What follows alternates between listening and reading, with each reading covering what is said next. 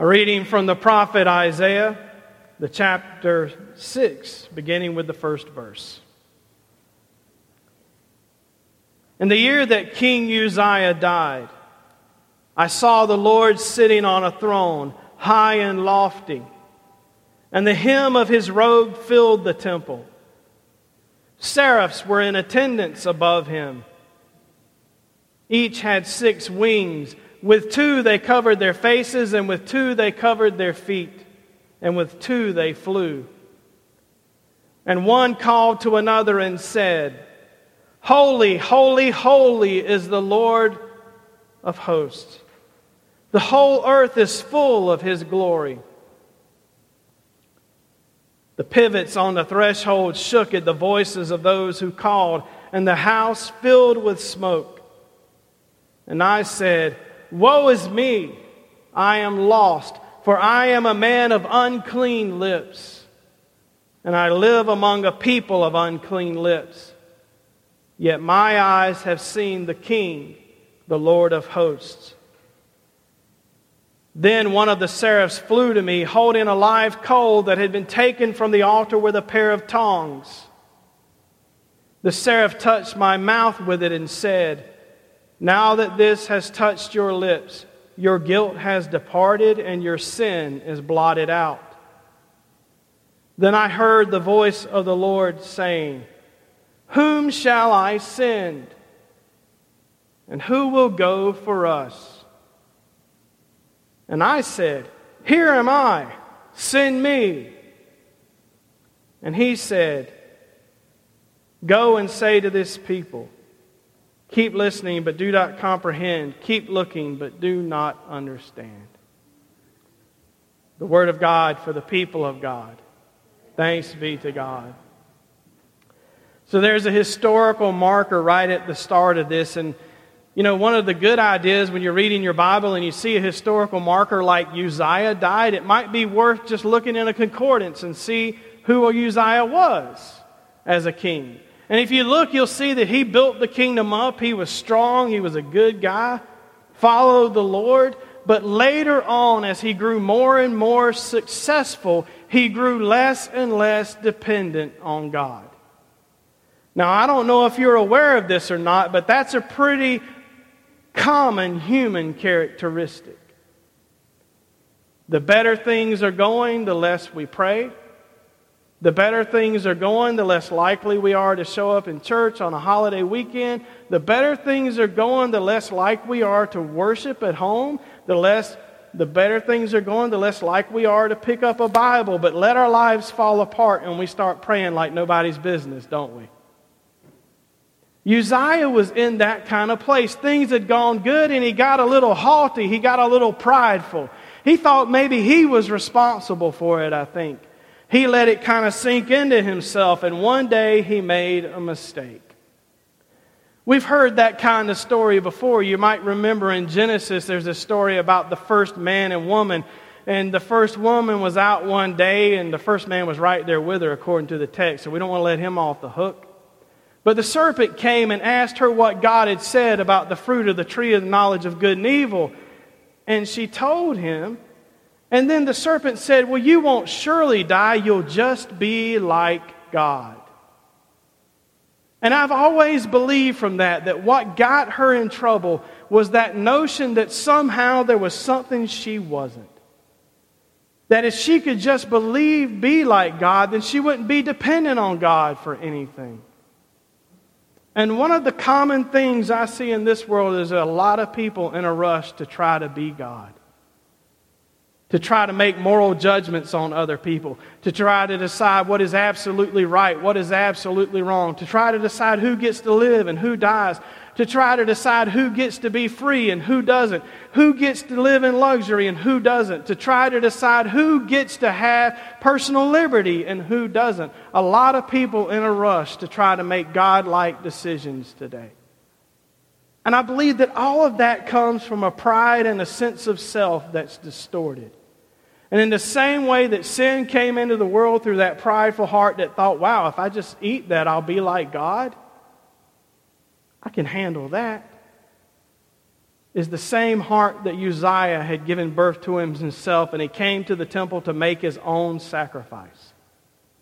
No longer keeping the commandments of God, no longer keeping the way God had prescribed things to do, he decided to take it into his own hands. And when the priests tried to stop him, he did it anyway. And what Second Chronicles tells us is that he was stricken with leprosy for the rest of his life because of that. And then he died. And I think the inference we're supposed to take is that Isaiah sees that same pride in the people of God that he is meant to go to and serve. And in this vision, he's worried about them. And we hear that when he's in the presence of God, it's not just himself that he's concerned about. He says, I am a man of unclean lips, and I live among a people of unclean lips.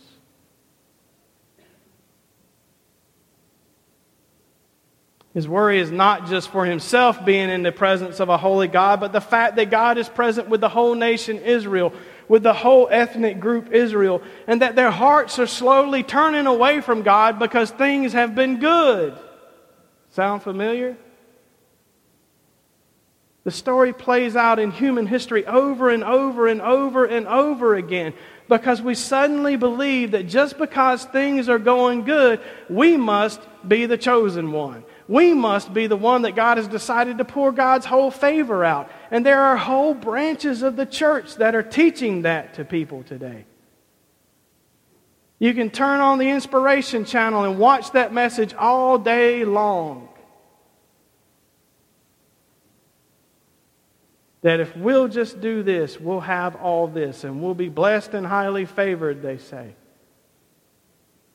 And forgetting that sometimes suffering and sometimes being confronted with what we really are is what we really need. And that's what happened to Isaiah. I can imagine that he was watching the people of Israel and thinking, wow, what's wrong with them? But suddenly when he is face to face with the presence of God, he realizes that what's wrong with them is the same thing that's wrong with him. That he's unclean before God. That he's sinful. And that he's broken.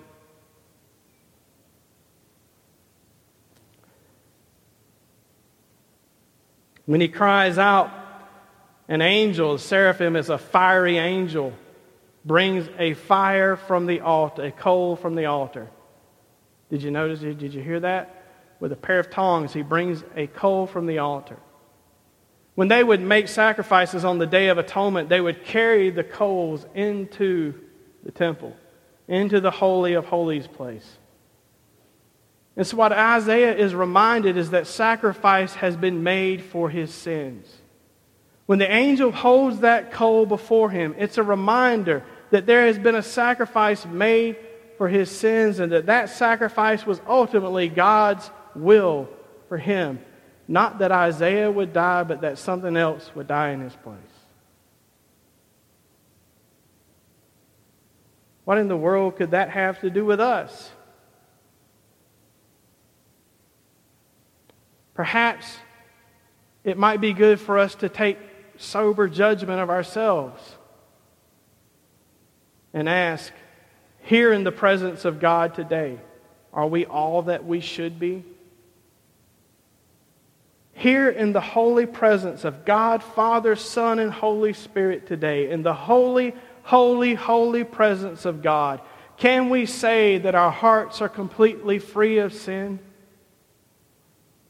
Can we say that we have not thought something we shouldn't have thought? Can we say that we gave our employer every hour we were paid for?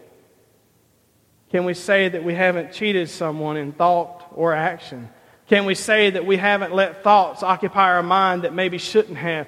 Can we say that we haven't let attitudes dominate our hearts that shouldn't have?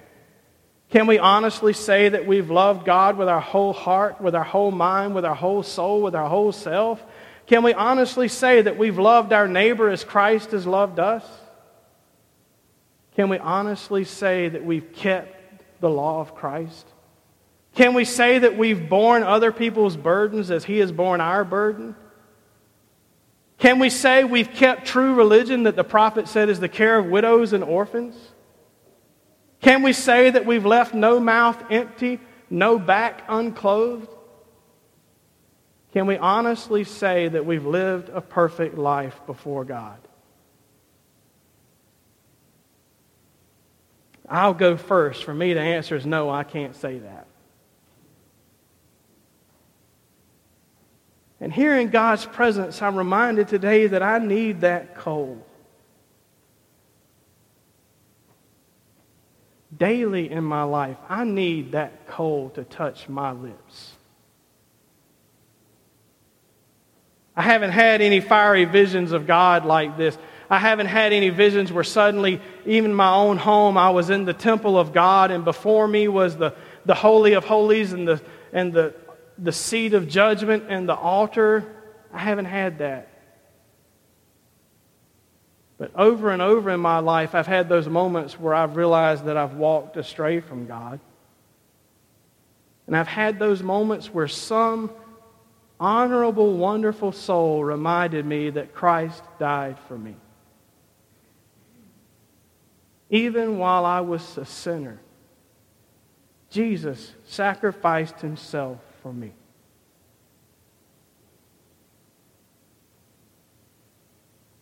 In our system of theology in the Wesleyan Church, we speak of grace as being responsible.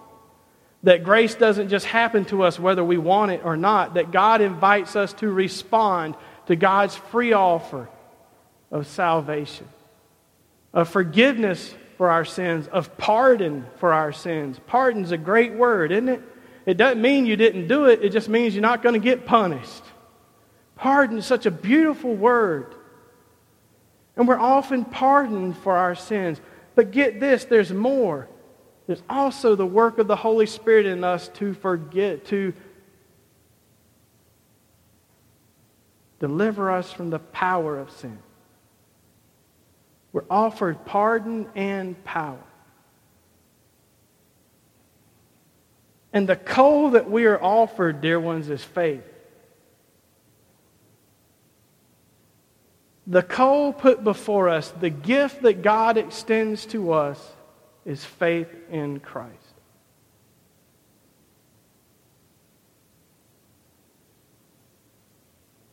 Several times in my ministry, I have had discussions with people who have shared that the reason they felt like they couldn't come to church that often was because of something that was clouding their life.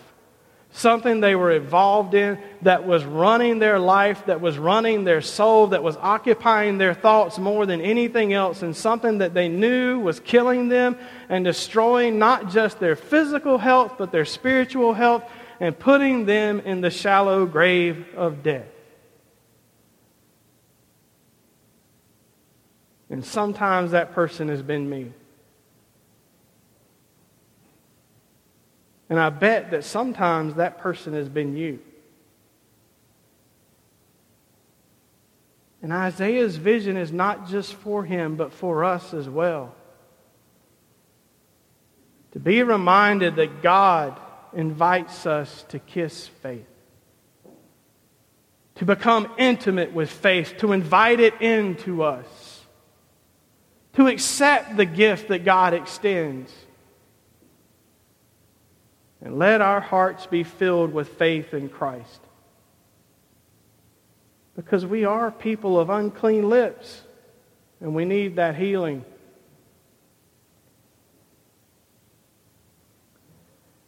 And why do we need that healing? Is it just for us so that we can get our ticket punched and go to heaven when we die? Or is it for our neighbors? You know, Isaiah could have come to the temple and he could have said, "Woe is me, I'm a man of unclean lips." Kissed the coal and been made all right. But his concern was not just for himself. He knew that also that his people needed deliverance.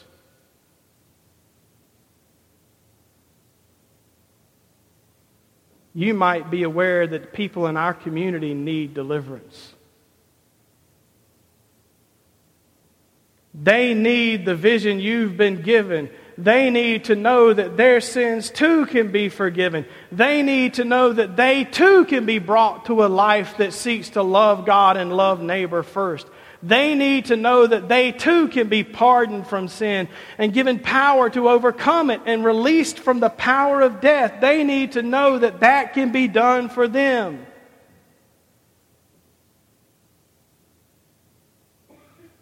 In the last little bit of that story,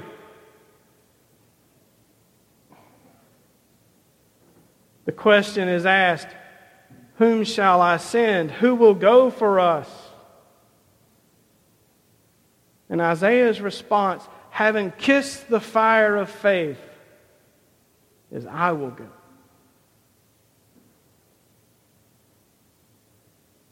It begs the questions, dear one.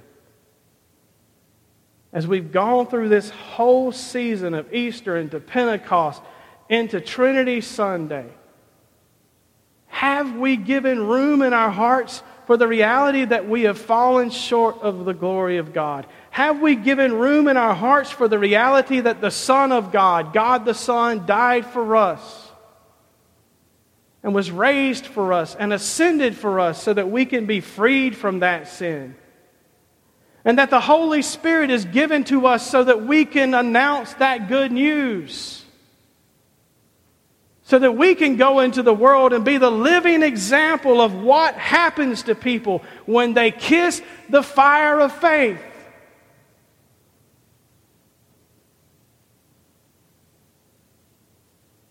Have you given room in your heart for that in this season? That God might be calling you for the sake of your neighbor. Who will I send? Who will we send?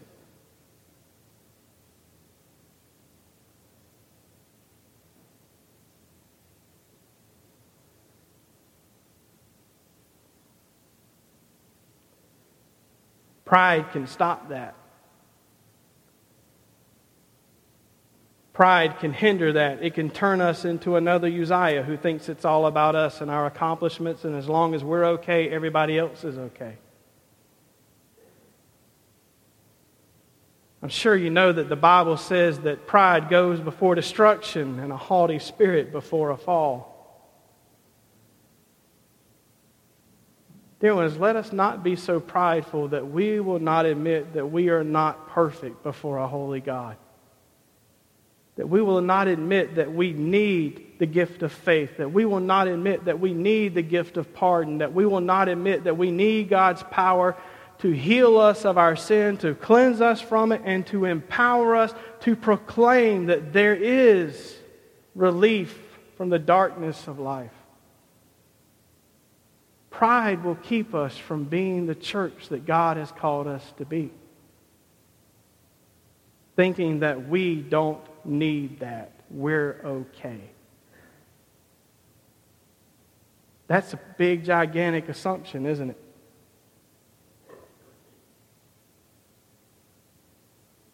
To assume that this story can't be about us is dangerous.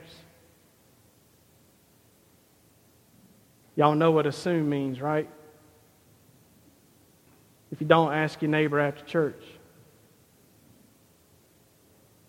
Dear ones, before us is an invitation to respond to God's offer of faith to us. It is a gift from God. It is not something that you have to nurture in yourself. It is a fiery coal extended to you today. Won't you take it? Won't you let yourself risk kissing that faith? Risk being healed, risk being set free, risk being sent. If not for your own sake, and for the sake of your neighbor, for your coworker, for your children, for your grandchildren, for your parents, for your aunts, for your uncles, for everyone that God places in your path. Will you kiss the fire of faith today?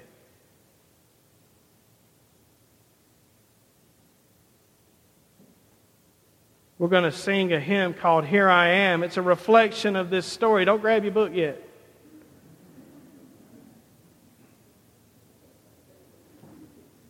It's a reflection of this story.